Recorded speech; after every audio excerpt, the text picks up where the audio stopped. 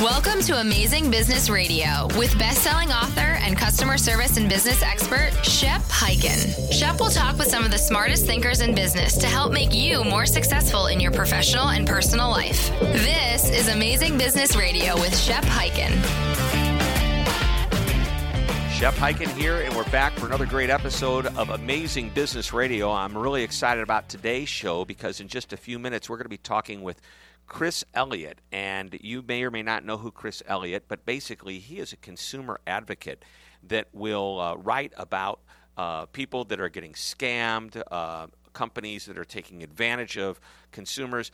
He does a terrific travel column. I'll let him tell you more about it, but basically he takes it from the other position. What can a customer do to get better service? So with that in mind, I'd like to talk about a couple of things.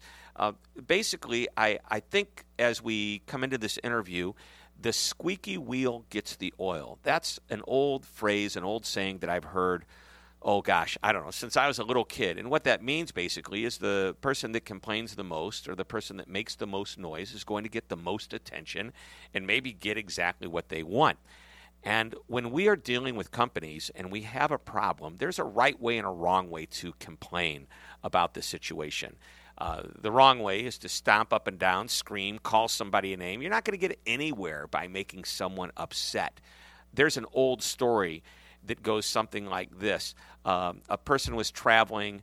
They got to their destination. Their bag was missing. It didn't show up on the baggage carousel, so they went inside to the baggage office, and they talked to the rep from the airline.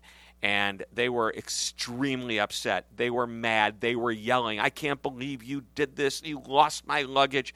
And the person behind the counter calmly said, "Sir, right now in this entire world, there are only two people that care about your lost luggage, and you're starting to make one of them upset."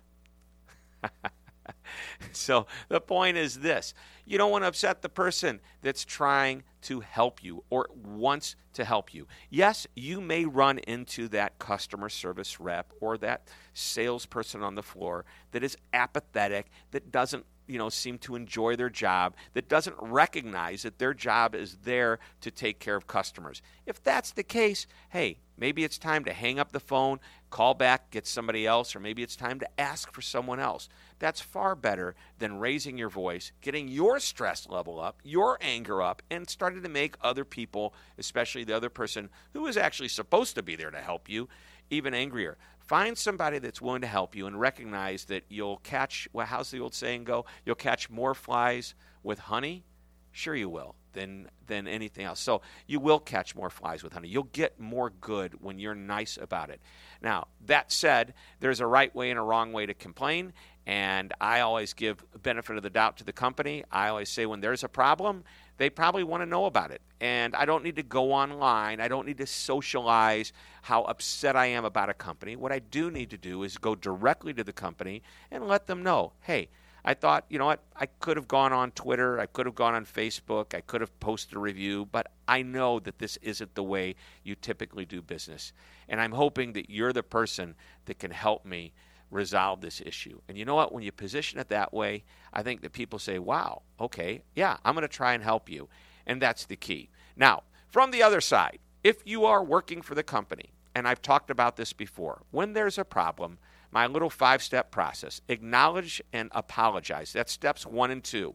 You say, yes, I understand there's a problem, and I can understand how you would feel that way. I would be upset too, and I want to just say I'm sorry. Doesn't mean it's your fault, but it's your opportunity. And by the way, acknowledge and apologize, or apologize and acknowledge, I don't care. And the third step is to start to resolve the issue. Talk about what you're going to do to fix it, or fix it right there on the spot. Do it with the right attitude and do it as quickly as possible. Those 5 things will hopefully restore the customer's confidence. All right, we're going to take a break in just a moment. But when we get back, I'm excited. I've not had somebody on the show that takes the direction that Chris Elliott is going to take, and that is on behalf of the consumer. So it'll be interesting to hear what he has to say. Don't go away. This is Amazing Business Radio. We'll be right back. If you like what you're hearing on Amazing Business Radio, and I know you do, then you can get much more of this information All you have to do is go to my website, hyken.com. That's www.hyken.com. Fill out the subscribe to the Shepherd Letter form, and each week you will get an article that contains a business tip, stories, much more, all about customer service and experience delivered straight to your inbox. Thanks for listening, and don't forget to always be amazing. This is Amazing Business Radio with Shep Hyken. We're back on Amazing Business Radio, and I promised you a great interview today, and we are talking today with Christopher Elliott. Chris is an author, a consumer advocate. He's a journalist. He has columns in multiple publications. He writes for USA Today. He has a travel column. He has a Money Magazine column. He writes for ABC. The guy's everywhere. He's got a couple of great books. I'll mention them right now: How to Be the World's Smartest Traveler and Save Time, Money, and Hassle. And also, get this title, I love it, Scammed: How to Save Your Money and Find Better Service in a World of Schemes, Swindles, and Shady Deals. Chris, welcome to Amazing Business Radio. Hey, Shep, how are you? You are setting the bar a little high for me, I got to tell you.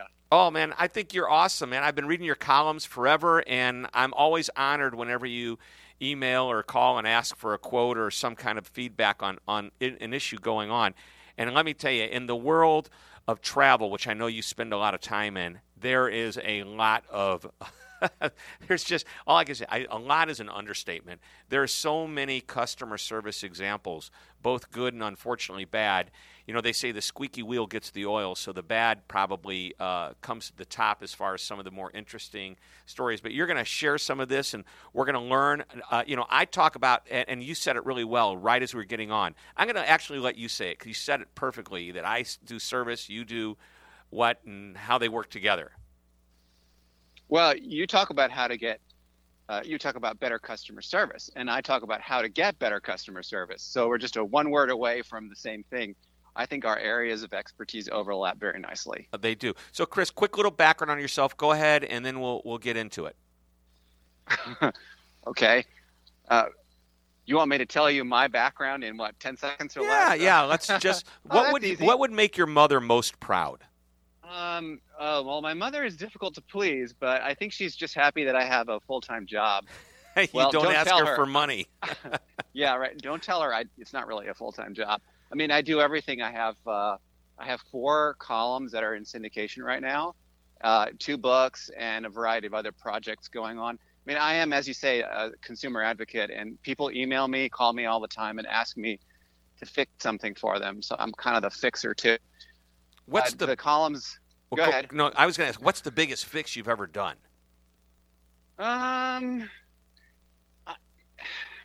don't know. Every case is of equal importance to me. I mean, I go after people, after companies for small fees, as low as I think $10, and we just had one that resolved for $6,000. We've had some that are even higher than that. In the I think one was like $17,000 or $18,000 that we got back for a customer. And we treat them all with the same level of, with the same priority, because money is money and it's your money. We want to make sure that you get it. But yeah, when I say we, by the way, I do have people who work with me as volunteer advocates. So it's not just me. So when you go after, and by the way, it sounds to me like it's more principle than it is dollars. If you're willing to go after somebody because they took advantage of a customer for $10, or $6,000, you're telling me that it really isn't about the money, it's about the whole principle of the game.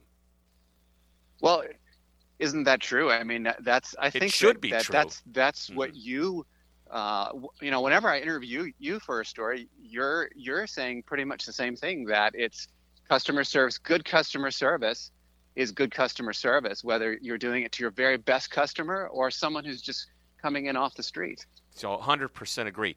So the $17,000 settlement, what was that about? I'm trying to remember. I think it involved a tour. This was one of my travel columns, and they had it was a very expensive tour. It involved a cruise, and they had purchased travel insurance, which happens a lot. People buy travel insurance. They don't read the policy. They don't know about the named exclusions. And it was a borderline case where the named exclusion, they didn't have all the paperwork on it. Anyway, we made sure the paperwork got to the right people and that the right people reviewed the case, and he got his money back. Great. And do you get a fee for this? No. Wow. You see, you do it. I mean, you make your living as a columnist and an author, but part of Right. it is you practice what you preach. So you're actually, delivering on it, which is just outstanding. So, there's probably. I mean, I've read some of the columns and that you've written, the ruined suitcase, the ignored complaint. You have a lot of suggestions on how to go to a company, complain properly to a company, when to complain to the company, and hopefully get resolution. So maybe you can share some of those with us. Yeah, I feel a little bit like Fred Astaire and Ginger Rogers, where I'm on one side and you're on the other side. You're telling the companies how to do it, and I'm telling consumers how to do it. But I'm telling companies to listen to the consumers when they're doing it right. How's that? Right. Okay. So we're doing it kind of in reverse, but a lot of the same principles apply. When something goes wrong, and it always does, even with the very best of companies, the first thing that I tell people is to let someone know about it as soon as possible. Don't wait until you get home. Say something now. And the reason is that consumers don't understand that employees are often empowered to fix things right then and there. They have a variety of things that they can do. They can give you a voucher or a coupon or something like that, or even an apology. And sometimes good customer service is free. It's all in the attitude. It's saying, I'm sorry when something goes wrong. And then if that's not resolvable, then you start a paper trail. And again, people don't know. They think that they can pick up the phone and get a resolution right away. And that is not always the case. So start a paper trail, email the company, let them know what went wrong, tell them what they can do to make it right. And then if that doesn't work, if you're getting form denials, then what you want to do is appeal to someone higher up. Now, on my website, which is Elliott.org, ELLIOTT.org, you can find the names, phone numbers, and email addresses of all the customer service managers. We publish that. And when I say we, I have a team of researchers. We research all of these names and phone numbers, and we publish them.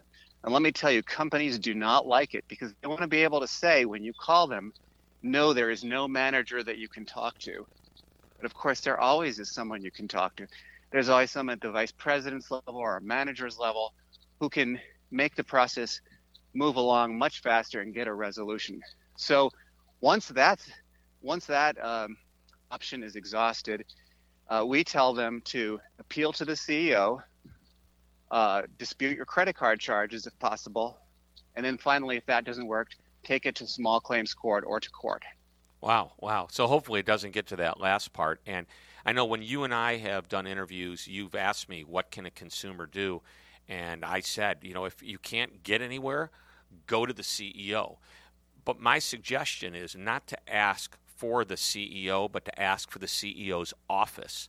Get the person who is the gatekeeper, the assistant, the chief of staff, who's going to intercept the call anyway, and get them to help you, because their job is to make sure Mr. or Mrs. CEO doesn't get this call. I agree with you. That person is going to end up with your email or phone call anyway. And so you may just want to do an end run around the CEO and ask for the CEO's assistant. And we have a fair number of those assistants. Their names, their direct extensions, and their email addresses are published on the site. And let me tell you, this drives the companies nuts because they think that their CEO's email address is private for some reason, which I don't think that it is or should be. In fact, I had the manager of public relations for a very well-known car rental company call me and say, you have to remove the name and email address of our CEO. And I said, well, why is that? And she said, because our CEO is not a customer-facing position. And Wow. I thought about that, and I thought, well, gee, if she's not facing the customer, what part of her is facing the customer? And so I had all these. Good. I'm having a vision right now. I'm having a vision too. I'm not going to go there. I'm not going to connect the dots for you, but you can understand how upset that made me feel, that the customer is not facing the CEO is not facing the customer. So I know I do think that that's the number one job of the CEO is that it is a customer facing position. And so I did not, needless to say, did not remove the CEO's name. Oh, and I'm glad you didn't. I think the CEO is definitely at the top. It's that CEO person, man or woman, is the role model that everybody looks to. They look to emulate. I think of probably one of the greatest leaders of our time, of any business, who was always out there in the public eye as well as in front of his employees, is Walt Disney. Whether you agree with how Disney is run today or not, when Walt Disney was around and he walked into the park, he would stoop down, pick up paper off the ground, throw it away to set an example for everyone. Everybody knew it was Walt Disney. And I remember as a kid growing up, this may give my age, that every Sunday they had the Disney show, and who came on at the very, very beginning of every show? Walt Disney himself. If that's not customer-facing and putting himself out there, I don't know what is. And I know his goal was to create the happiest place on earth. I absolutely agree with you. And I know people who work for Disney, and I go to the parks with them. I live in Orlando, so I have that opportunity. And they do. The Disney way is, when you see a piece of trash, you pick it up. Even if you're out there with a journalist or a friend or a dignitary, that's what you do. And I've seen it over and over again. It is the most remarkable thing that the service culture there is really second to none. Right. And really, everybody is told when they come to Disney, they have 3 jobs: to do the job they were hired to do, whatever it is, and take care of the guest. That's number 2. And number 3 is keep the park clean. So we're going to take a quick break, and when we come back, we're going to talk more about how you might get your complaints resolved. Maybe you have to go to the CEO, maybe you don't. There's probably some tips and tricks that, Chris, you can share with us. So don't go away. This is Amazing Business Radio. We'll be right back. Shep Hyken here. How would you like customer service training anytime you want it or need it, day or night? Well, with Shepherd Virtual Training, you will have world-class customer service training at your fingertips, online, 24/7, 365 days a year. Just go to www.shepondemand.com. Once again, that's shepondemand.com. And remember, always be amazing. This is Amazing Business Radio with Shep Hyken. We're back on Amazing Business Radio with Chris Elliott, and we're just talking about how you can get better customer service. So I may have shared this story once on this show, but a number of years ago, I was trying to buy a computer for my son right around the holiday time. And one of the major consumer electronics retailers had an incredible deal. I had to get this. So, of course, I went online, I ordered it, and then I received an email back about a week later saying, "We're sorry, we're back ordered." Now, it's still 3 weeks before the holidays. Everything's cool. I'm sure I'm going to get my computer. A week later, no response. So I called, and this is what I by the way, trying to get somebody to tell me whether or not I would get the computer was definitely not easy to do. But I finally worked my way up to a senior advisor who informed me that the computer was, in fact, back ordered. And I asked the question. I said, is the reason the price is so low is because maybe this is last year's computer model?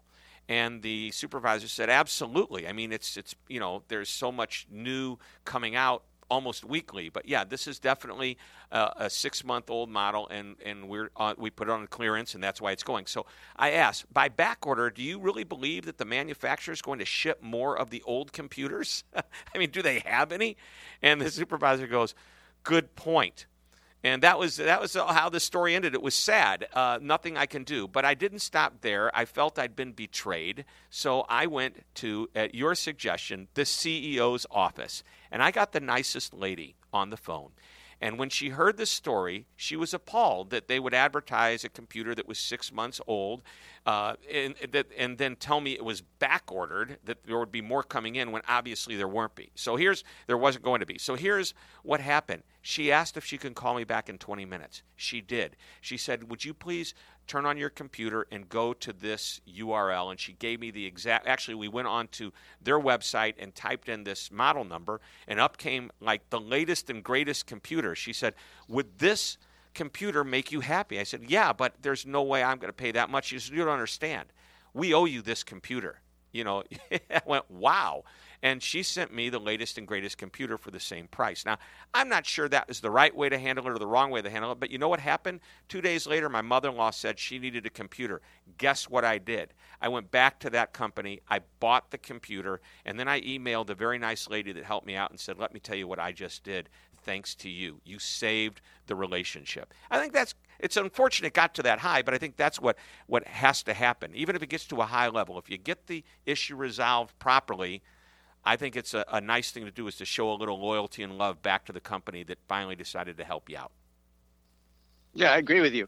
The worst thing that can happen is for someone to do nothing and to go, oh man, the store ruined Christmas for me or ruined the holidays, and then you go on to Yelp or Amazon and you leave a 1-star review, and then you tell all your friends how horrible this experience was, which it could have easily gone that way. Right. And that's exactly what I'm trying to help people understand, is that it doesn't have to go that way.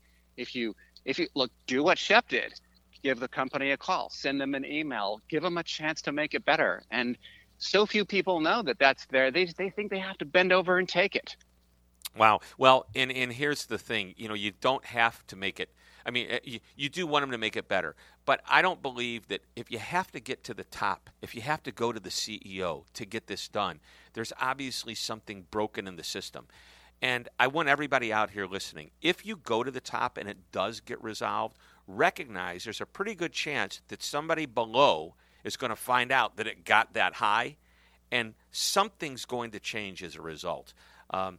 Give the company a chance if they, in fact, make it right. And I know it may have been a struggle, it may be stressful, but I think, you deserve it. They're going to eventually put their best foot forward. Now, on the other hand, you probably know the story of, I believe his name's Dave Carroll, the guy that wrote United Breaks Guitars. United Breaks Guitars. There's the perfect example of what you're talking about.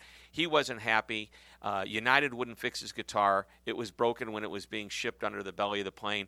And what did he do? He wrote a song. And do you know how many people have listened to that or watched that YouTube video? Tens of millions. Yeah, millions. And that's what happens. Jay Baer, my buddy, wrote a book called Hug Your Haters, and that's basically the people that leave bad reviews on review sites or throw out a tweet out there that's negative about a company. And this is his comment. Customer service is a spectator sport today. It goes social, it goes in front of people, and you as a company, you don't want to do anything about it. You risk really a negative PR slam against you. So your job is to teach us how to go about it in such a way that we get resolution. And if the company does a great job, that customer is going to go online. And once again, it's a spectator sport. They're going to say something nice about the company. That's what I think we hope for. All right, let's switch gears. Let's talk about loyalty. And you and I briefly at the break were talking about customer loyalty programs. What's your thought on them, and how do they work, and what's the best way and the best type and the ones you want to be a part of? Well, it's funny. We were talking about your airline loyalty program, and just as a plane is going overhead here, talking about it, and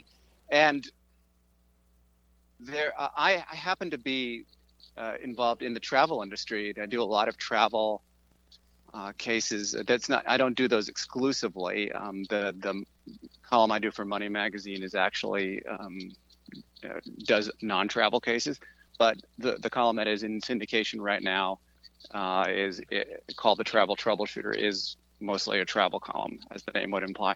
And I see a lot of people making foolish decisions because they belong to a loyalty program. And my thinking is that these loyalty programs have actually led to a decline in customer service. And here's what happens is that you're on a plane, the flight attendant's coming up and down the aisle and offering a credit card with a free round trip ticket if you sign up. And you say, wow, that sounds like a really good idea. Next thing you know, you are the proud owner of Citi Visa that's co-branded with your favorite airline, and you are trying to spend lots and lots of money so that you can get another free ticket, and you the next time you buy you want to fly somewhere, you're thinking to yourself, well, I have the card and I have the quote unquote free bag now, so and I can get a lot of extra miles if I buy a ticket. So you're sending all your business to this airline, and the problem is not that you're loyal to an airline. The problem is that the airline is not loyal back to you. The airline, and this is not just unique to airlines, and it's not just unique to travel companies, but it's especially bad with airlines, is that the airlines take your business for granted, and they can commit spectacular screw-ups when it comes to customer service. You probably know this better than I do because you travel more than I do. Right, every week. And so you know that things can go very, very bad when you're flying. And I believe that these loyalty programs, which can become highly addictive, are actually giving the airlines a pass to commit more acts of customer disservice. Yeah. And I think that's one reason why you have to be very, very careful before you start participating in one of these programs. So I believe that while they call it a loyalty program, it's actually a marketing program, and there's a big difference. And they make you feel like you've got this membership card that you're automatically granted, a certain level of flyer. You're always going to be able to get in group 1 or 2 or whatever it is that they promise. But at the end of the day, that's not a loyalty program. That's a marketing program. You take away the perks, you take away the free ticket, and guess what? You're going somewhere else. It's like doing business with the lowest price retailer in town. If you're loyal to the price and not the company, you're going to look for the lowest price. And regardless of who it is, if there's 5 stores within a 2-mile radius, you're going to go to the one with the lowest price. So I think whether it be an airline or any company, they have to be very careful with what they're trying to achieve. So I think what you just described is exactly what they're trying to achieve. They're trying to get you emotionally hooked, not necessarily on the airline, but the concept of more points, the concept of a free ticket, regardless of how they treat you. There's an old saying, I won't tell you which of the airlines has this slogan, but it's, we're not happy till you're not happy. Yeah. So I've heard that. Well, the airlines make $11 billion a year off their loyalty programs. It is almost safe to say that these are no longer airlines. They're loyalty programs that happen to be operating an airline. Right. And that might be a little bit of an exaggeration, but not much. Yeah, and yet they still somehow manage on and once in a while they make profit, but many of them don't make a profit even after getting that much money on their loyalty and Infinity programs. Well, the last couple of years have actually been really, really good for them. So they're all making some money, and they're all turning a little bit of a profit or a big profit. But if you took the loyalty programs away and all the billions of dollars, literally billions of dollars that they're making from selling points to credit cards and other third parties, then it would be significantly less, and some would not be making a profit at all. And so you have to ask yourself, if those are the drivers, if those are the things that are making the airlines tick, then what incentive does an airline have to take care of you when you're flying? Their incentive is much more to take care of their loyalty program members by giving them more worthless points. and let me be very clear about this. Look at your terms and conditions on your loyalty program. No one reads it. Read it. Those points don't belong to you. They're literally not your property. The airline can take those points away from you at any time. For any reason. For any reason. They don't even have to tell you. Wow. And, I've got well over 2 million miles still in the bank of the 6 or 7 million that I've flown just on American Airlines. There was a time, and it was back in the early 1980s, before the first, I want to say it might have been American Airlines that actually had the very first loyalty program. Is that right? You might know that. Yes, American was. It was our friend Hal Brierly who created that program and made a lot of money from it too. So, and that was what, about 1984 or so? 81. 1981. Yeah. So early 1980s, Jan Carlson, who was put in charge of Scandinavian Airlines way back then, and this was right before loyalty programs were about. They were losing money, millions of dollars, and he came in and he turned that airline around. And you know how he did it? You know how he made the passengers loyal? He gathered every one of the employees into an airplane hangar in every city that they had a presence in, and he said, everybody, it's real simple. And he defined the moment of truth. Anytime a customer or passenger comes into contact with any aspect of the airline, they're going to form an impression. It's going to be good or it's going to be bad. And it's your job as employees is to manage those impressions and make them all good. It was a simple concept. They started training people to it, and the airline became profitable again, and it became the most admired airline in the industry. And this was before points and affinity programs with credit cards and free tickets and all of that. How did they do it? They just treated the people right. Isn't that what it's all about? That is absolutely what it's all about, and we've totally lost sight of it. Now it's all about treating those top spenders that are in the very front of the plane in those lie-flat seats, coddling them, treating them well, giving them more awards and more points and more perks. And the people in the back who maybe are unfortunate enough not to have enough miles or who made the mistake of trying to find a deal are scrunched into the back in deplorable conditions. Truly, truly. I mean, the amount of, you fly, so you know, you get stuck in economy class, you're dealing with 30, 31 inches of seat pitch, which is, 30 years ago, that would have been unheard of. We were flying with 34, 35, 36 inches of seat pitch. So it truly is, the priorities have gotten so out of whack. The decisions are being made on the basis of how can we market more loyalty programs. They've lost sight of the fact that it's an airline. And guess what? This is spreading to other industries too. It's not just airlines. The loyalty game we're is picking on the airlines. Totally out of control. It has, and my feeling is that it has taken us away from focusing on taking care of the customer. And now it's just about throwing worthless miles toward our customers whenever they have a problem and getting them more hooked on these programs. So here's the bottom line.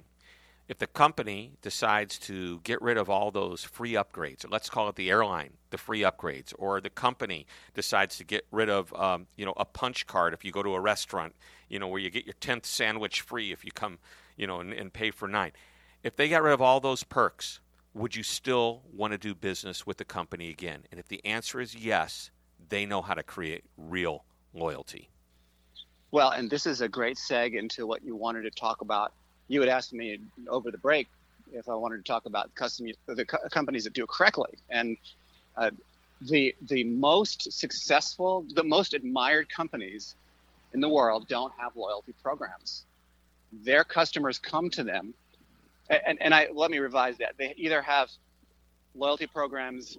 They either don't have loyalty programs or programs that in no way resemble the loyalty programs that are popular right now. Right. They are technically just simply the punch card. If you come to my pizza restaurant 10 times, then I'll give you the 11th pizza free, which is a sensible loyalty program. It's not one of those addictive ones. You're truly right. You're truly giving a reward for giving business, and I think that's a very nice thing to do. That's different. Yeah, that's different.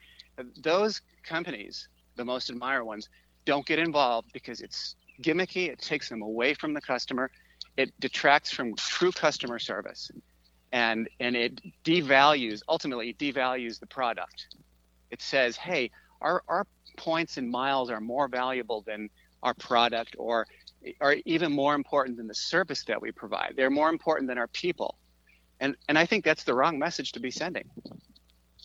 So, and I think that's the right message to be sending to the companies, is to let them know, if you want to really create a loyalty program, it should be about a customer's true loyalty to you, the company, not to the extra points they're going to get when they run up their credit card, not to the, some of the perks are nice, but at the end of the day, like I said, take them away and let's see if they stay.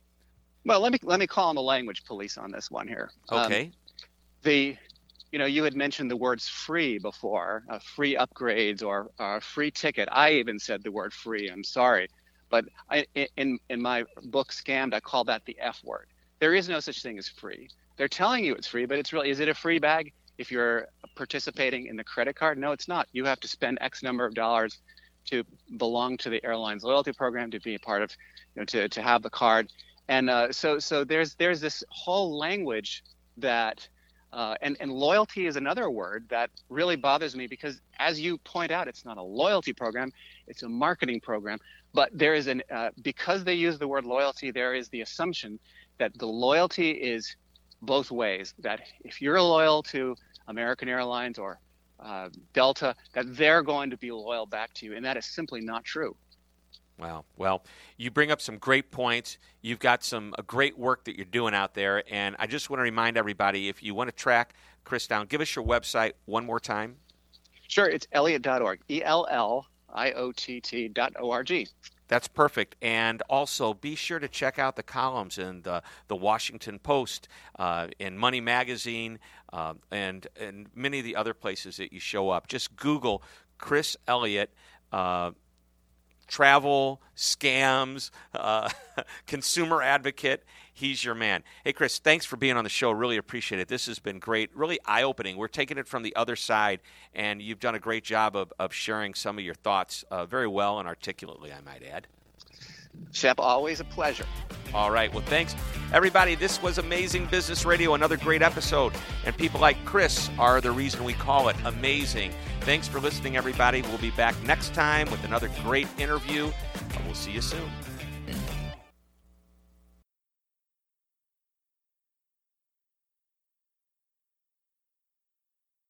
This podcast is a part of the C-Suite Radio Network. For more top business podcasts, visit c-suiteradio.com.